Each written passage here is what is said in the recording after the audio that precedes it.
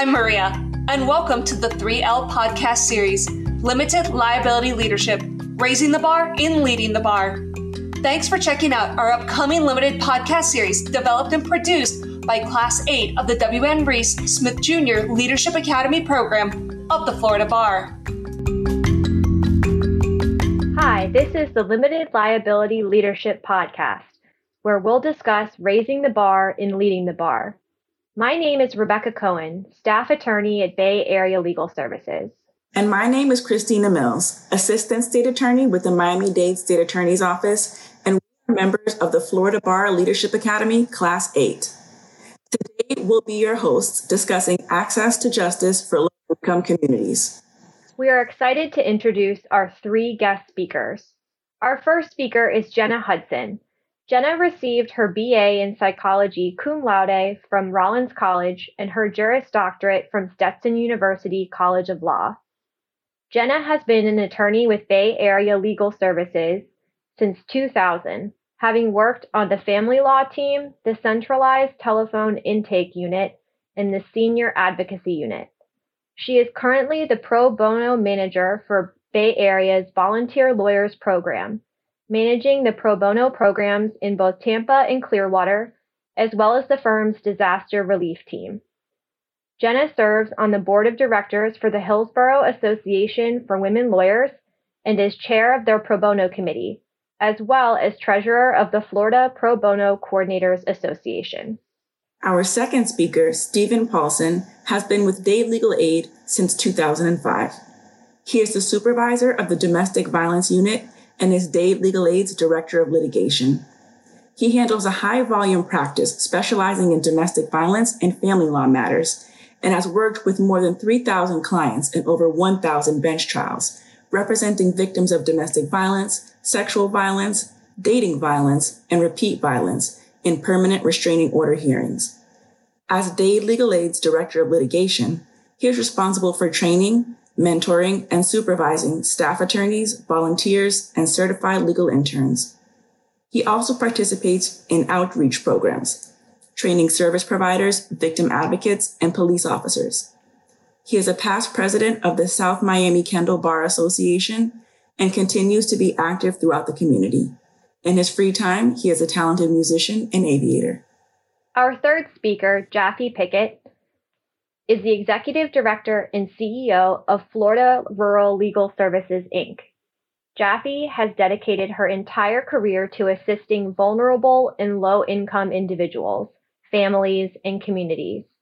After law school, she became an attorney at Legal Services advocating for the elderly and eventually joined the executive leadership team and has served as both acting executive director and deputy director.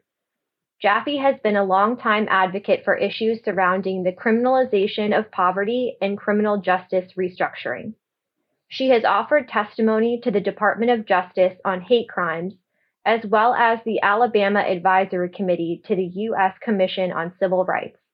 Jaffe is now a published author, writing and illustrating a guide for community redevelopment and economic improvement projects, a replication guidebook for legal aid and community organizations to encourage strengthening underserved communities in 2019. Jenna, Steve, and Jaffe, thank you for taking the time to join us today. Thank you for having us. Thank you for having us. Now, as we start off, can you each start us off by providing a brief introduction to your legal aid organization and describe some basic demographic information about the communities or jurisdictions that you serve? Jenna, we'll start with you. Okay, thank you, Christina. Bay Area Legal Services has been serving the community since 1967. We serve 3 counties, Hillsborough, Pinellas, and Pasco counties. All 3 of these counties have large populations and large geographic areas, so the need for help is quite spread out. For instance, Hillsborough County has 1.47 million people, and Pinellas has approximately 975,000 people. Therefore, we specifically have our offices situated in areas that are accessible for a low-income population, and the branch offices help us to serve the more rural areas. Our main office is in Ybor City, Florida, and 9 branch offices throughout the 3 counties. We are a restricted legal aid program, meaning that we are served with federal funds, the Legal Services Corporations, but we have other grants that allow us to provide additional services to our clients that go beyond our income guidelines. And we also work with partner and sister legal aid organizations in the areas that surround us in Pinellas County. We work with Gulf Coast Legal Services and Community Law Program, both in Pinellas County. Our primary areas of service are family law, housing, consumer, veterans benefits, and we also fill the gaps in service with volunteer attorneys that for areas of law that we cannot serve by our main staff. All right, Steve, can you tell us a little bit about Dade Legal Aid? Yes, thank you. Dade Legal Aid is Miami-Dade County's oldest provider of free legal services. We handle domestic violence, family, housing, probate and guardianship, child advocacy, and of course we have our Put Something Back pro bono unit that handles anything else that we can't handle in-house. I'll explain more about the Put Something Back program later. Dade Legal Aid has over 40 attorneys and staff located throughout Miami-Dade County, serving the nearly 3 million residents of Miami-Dade County with a very diverse demographic makeup of Hispanics, Latinos, Haitians, several other Caribbean countries, the LGBTQIA communities, African Americans, and Caucasians. All right, Jaffe, can you please tell us a little bit about Florida Rural Legal Services? Yes, thank you. So Florida Rural Legal Services was founded in 1966. It is unique because of our rich history of serving agricultural workers. We serve 13 counties, mostly in rural areas. We also have satellite offices in Immokalee, Punta Gorda, Belglades, and Martin County. Our primary areas of service include housing and eviction, public benefits, consumer protection, family rights, individual rights, senior rights. We serve migrant workers throughout the state of Florida, and our focus is always on holistic services, making our clients whole.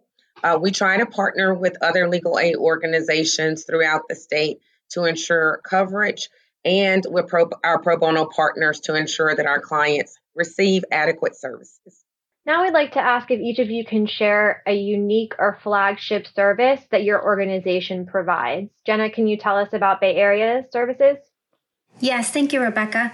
One thing that Bay Area does is we operate 2 statewide helplines, the Florida Senior Legal Helpline for those that are 60 and over, and also the Florida Veterans Legal Helpline. Another unique service that we provide is we also have a social services navigation program.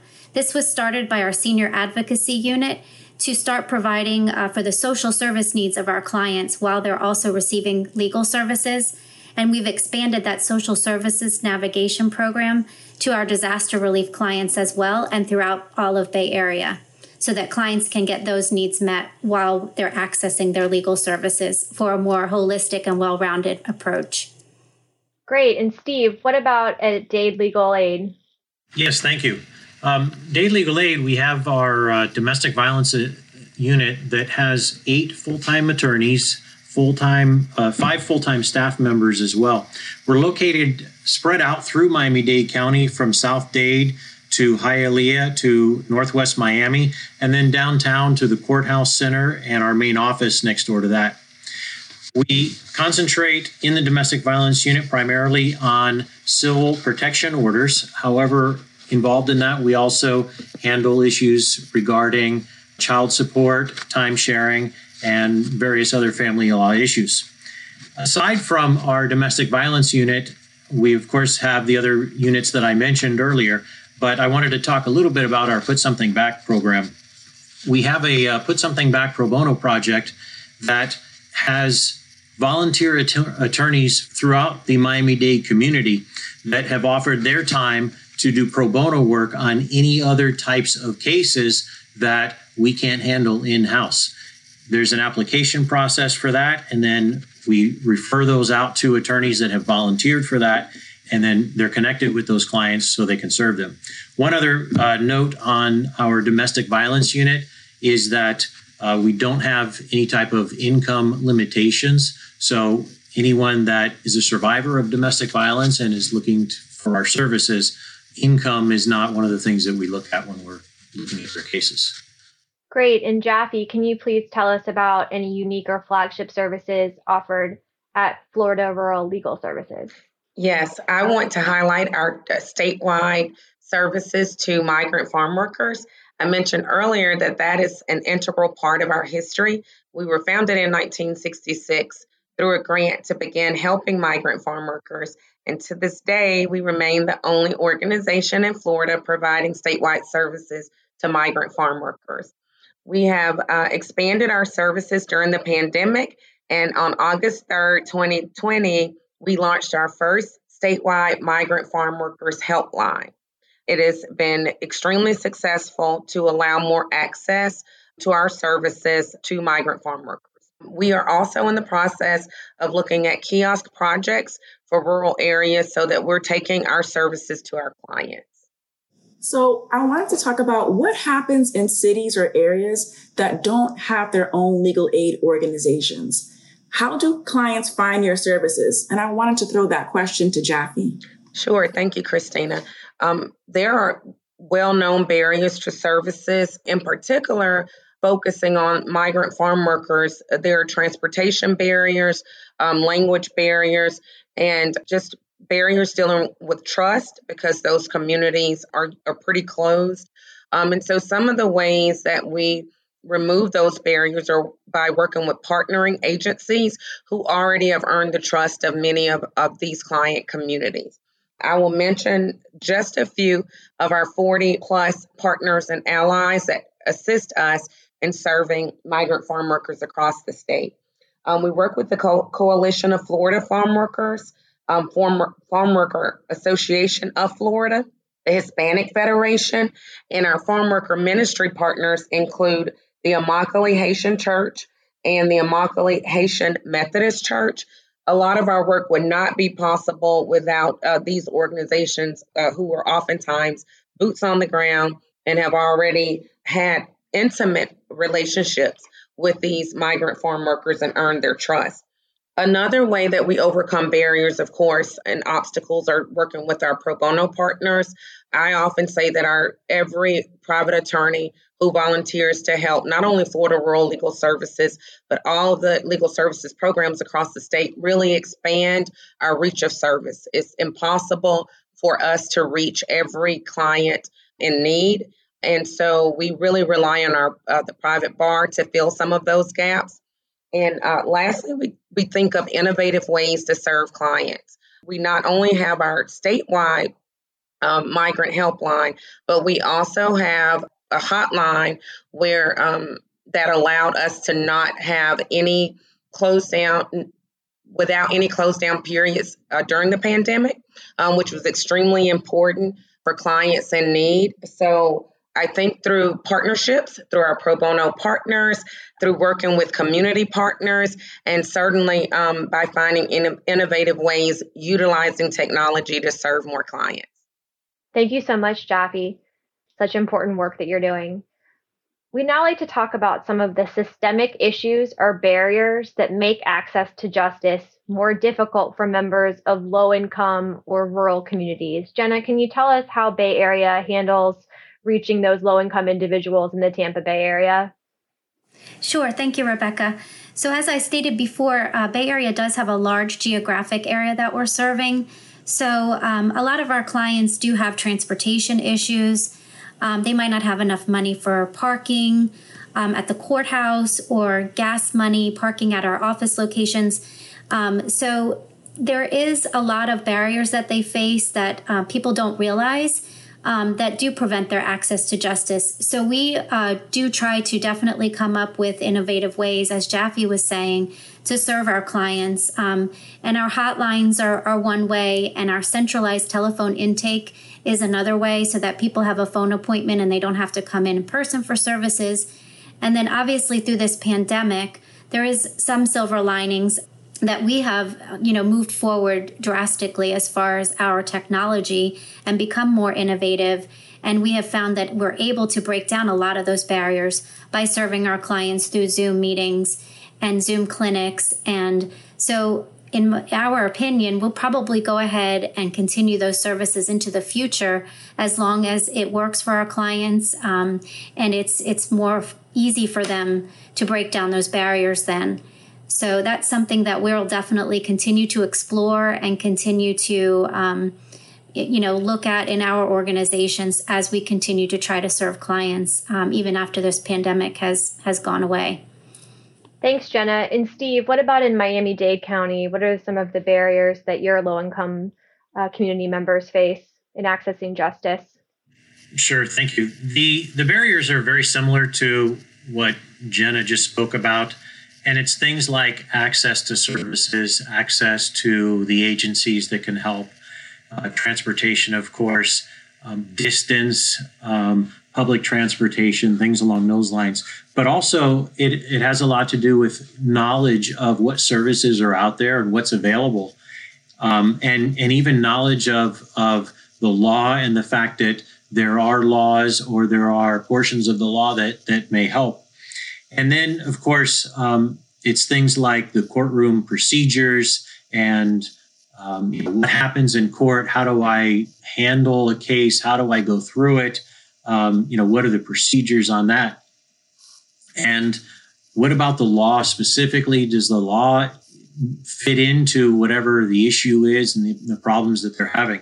So these are all various things that are always issues that come up. And finally, of course, as Jenna also mentioned, now at least technology is out there and sort of helping out. The fact that the court systems have moved, and we as well have moved to virtual hearings and virtual contact with our clients. So at least in some ways that can be helpful. Of course, we still have the issue of making sure that our clients have that electronic capability to connect through those virtual means as well.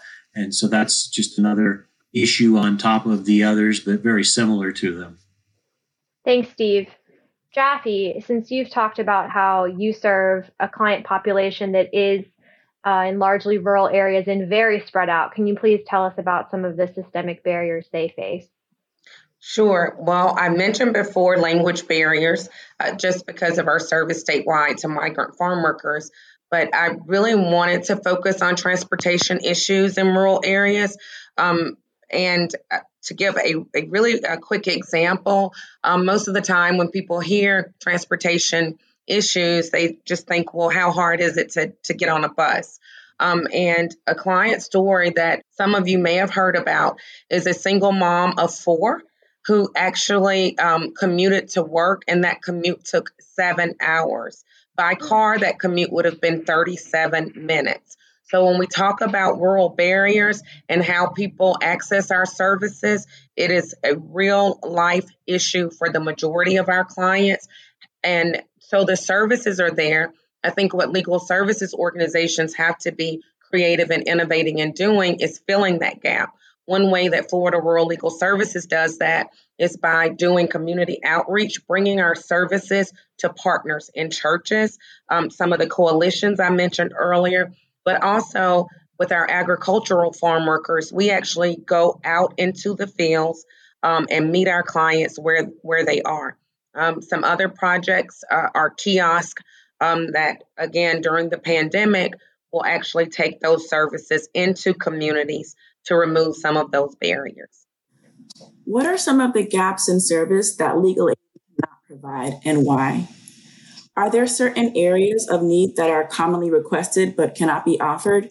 And what are some of the suggestions on how to fill these gaps? Jenna, could you talk on that first? Yes, thank you, Christina. So specifically, our volunteer lawyers program at Bay Area Legal Services does do our very best to fill in those gaps in service for things that maybe our staff attorneys cannot handle because of the volume or because there is a certain area of expertise that maybe the private bar can handle. So we specifically make it our goal to get volunteer attorneys interested in those areas of the law and ask them to assist us.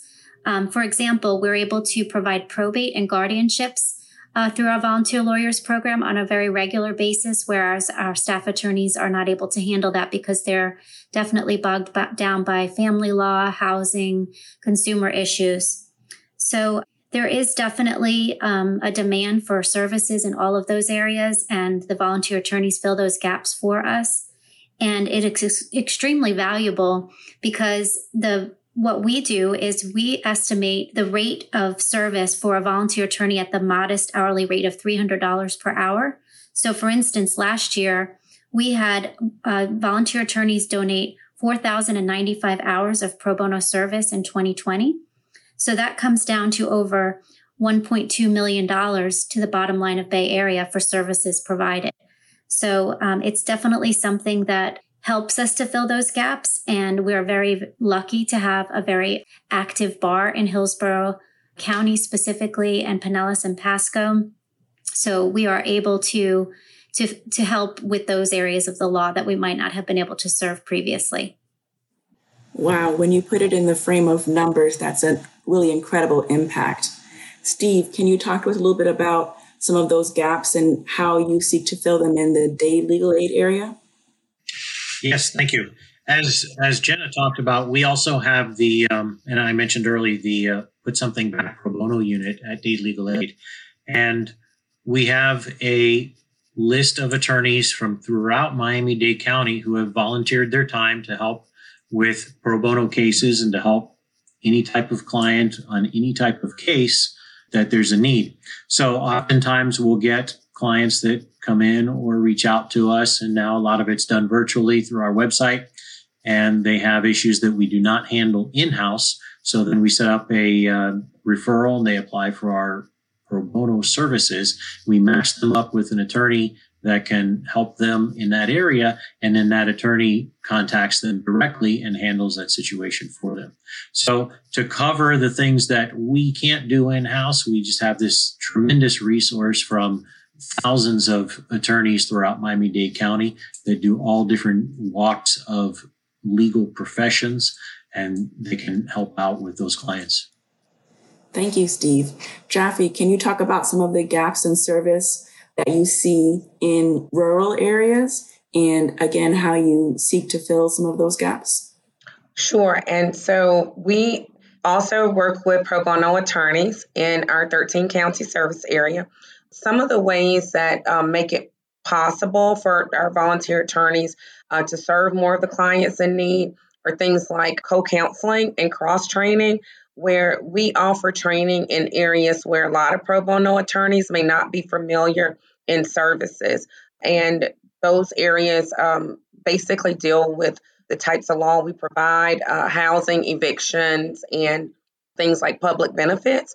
So being able to provide training, I think, does allow more attorneys not only to volunteer, but to feel confident in accepting those cases. We also have an externship project where we are working with several colleges and universities, and we have students who come in oftentimes from public service clinics, and they hit the ground running, really excited to help our clients. Right now, a few of the universities we're working with is the University of Miami School of Law, where we have volunteers who help us on our hotline, Ava Maria College, and our new partnership with Florida A&M College of Law. So through these externship programs, we're also able to provide extended services. And oftentimes these students who come in develop a love for the legal services, and they come back and become attorneys. So we're very proud of our externship program. Well, it really sounds like for all of your organizations, you really rely heavily on the volunteer bar. And we're hoping that this podcast today will inspire even more people to join and contact you in those efforts. I'd like to switch gears a little bit now and ask you about whether or not your legal aid organization ever gets involved in proposed legislation at the state or local level to address the systemic issues we've been discussing that are barriers to justice for our low-income communities. Jaffe? So we do not get involved in any legislative activity. We are not allowed to lobby, those of us who are funded by the Legal Services Corporation. However, we are allowed to educate, and that education includes letting legislators know about the types of services we provide, how important that is to their constituents, and really just highlighting the types of work that we provide throughout the state of Florida, but we cannot lobby and we cannot get involved in rulemaking. Great. Thanks, Jaffe. Steve, what about in Dade County with Dade Legal Aid?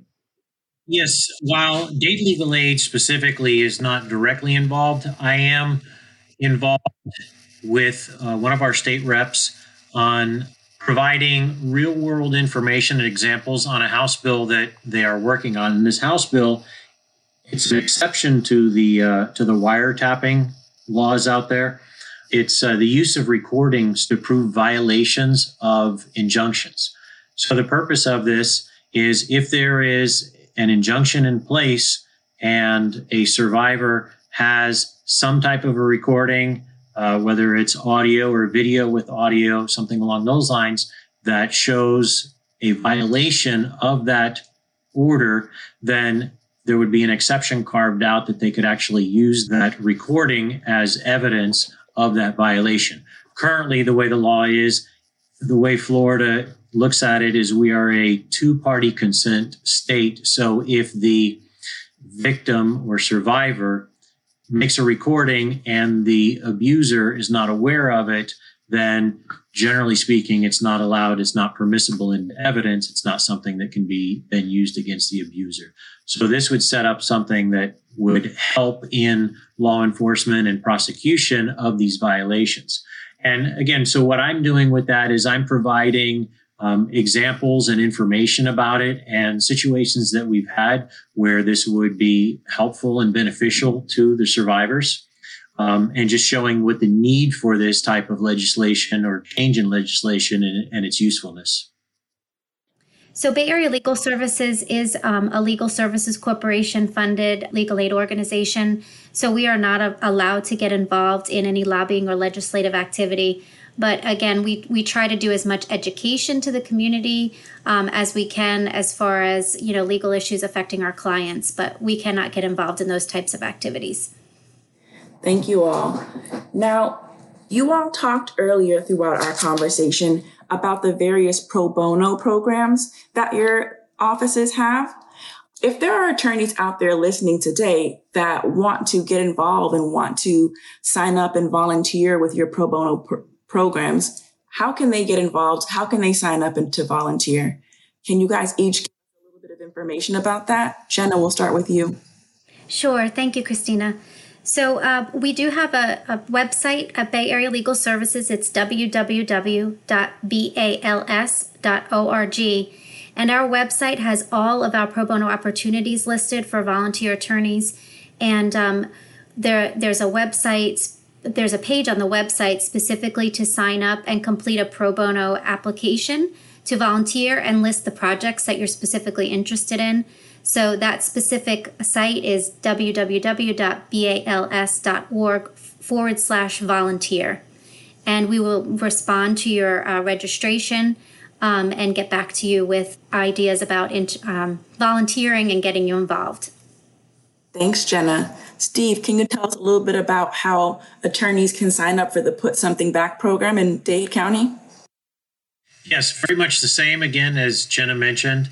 It's primarily through our website these days, and that website is dadelegalaid.org. So that's DADELEGALAID.org. And all of our services are listed on that site, whether it's pro bono services, requesting help in any type, or to sign up to be on our list of pro bono attorneys. It's all available on the website. Thanks, Steve. And Jaffe, how about for Florida Rural Legal Services? Can you tell us how people can sign up to be a pro bono volunteer attorney? Sure. There is information on our website about pro bono volunteering. You can find that information by going to frls.org. Also by emailing pro bono, one word, @friels.org. We have 4 coordinators who will get that information and get back to any volunteer as soon as possible. For all of you, what if there's attorneys or firms that are interested in volunteering after listening to this podcast, but need education or training in specific service areas? Can they reach out to your organizations for assistance? Jenna? Yes, of course. We welcome that, and we will provide any necessary training, mentoring, anything that they feel that they need to get comfortable in providing service to our clients. And we are there throughout any type of service that they're providing to clients, whether it's through taking a case or volunteering at a clinic. We're there, side by side with them, making sure they're comfortable with everything they're doing for us. Great. Thanks, Jenna. What about you, Steve? It's very much the same as Jenna mentioned. It's probably the same for most legal services organizations. We do offer the help and the mentoring on any situation that we have experience with. A lot of our attorneys that we specifically set up the clients that have a specific need with an attorney that does a specific practice. Although there are some times that, for example, I talked about domestic violence earlier, maybe sometime an attorney will get involved in a domestic violence case pro bono. And at that point, we set them up with an attorney with experience that can help them out through the process if they need and give them tips and information that would help them in better serving that client. Great. And Jaffe, what about at your organization? Right. Well, as Jenna mentioned, we certainly welcome pro bono attorneys to assist us. We do provide training, mentoring, as well as co-counseling. And as Steve said, we also try to match clients to attorneys in specific practices. But what we also try to do is provide training in those areas that are most needed for our clients so that those attorneys, again, feel that they are comfortable in certain areas of the law. Like right now during the pandemic, there's a lot of need for housing and public benefits like unemployment compensation. So we try to provide that training up front so that the private attorneys feel more comfortable taking cases where they're needed. But we certainly welcome our pro bono attorneys. And as Jenna mentioned, we also have been doing multiple clinics throughout our service area, courthouse clinics, and we love our participation. If there was one thing that you wish all attorneys could know about legal aid or specifically organization, what would it be? I would love for them to know exactly how important their help is to our organization, because we couldn't do what we do without their assistance. And I would love for them to know and be aware of some of the barriers they face and some of the situations that our clients are in, because I know that hearing those stories, they definitely would want to get involved. Steve, is there anything that you would want to share? Yes. We would like attorneys to know that if you want to help out in the community, there's certainly a way to do it through us, through all of the legal services providers. There are clients out there that need your help. And in the area of law, we're just fortunate to be able to provide services for people. And it's just a way to give something back to the community and to people in need. Thanks, Steve. What about you, Jaffe? Sure. I would certainly want volunteers to know how critical our services are, how critical their assistance is to so many of our clients. Oftentimes, when our clients reach us, we are their last ray of hope. They've turned to other organizations. They don't have anywhere else to turn. And so as the last stop shop, I often say that if we don't have the resources, if we don't have the manpower to serve them, then they oftentimes continue those cycles of poverty. Those cycles lead to homelessness, more violence. And so for our victims, our migrant farm workers who have trust barriers and finally make it to us, we want to be able to provide those services. And because of our pro bono partners, we are able to do so. So I would say thank you, and certainly recognizing how important those volunteer hours are, and not just as an hour, but as a client. Well, Jenna, Steve, and Jaffe, this has truly been a pleasure. This is a very informative conversation, and you all provided us with some great information about some amazing programs and services that are being provided across our state. Hopefully, this conversation will inspire our listeners to sign up for your pro bono service programs and share this information with their firms and others who have the resources to assist. So thank you all for the important information that you provided today. I believe that's all the time that we have for today. On behalf of the Leadership Academy Class 8, thank you once again for taking the time to speak with us. That will wrap up today's episode of Access to Justice for Low-Income Communities. Thanks for joining us today on the Limited Liability Leadership Podcast. Don't forget to check out our other episodes to learn more about raising the bar and leading the bar.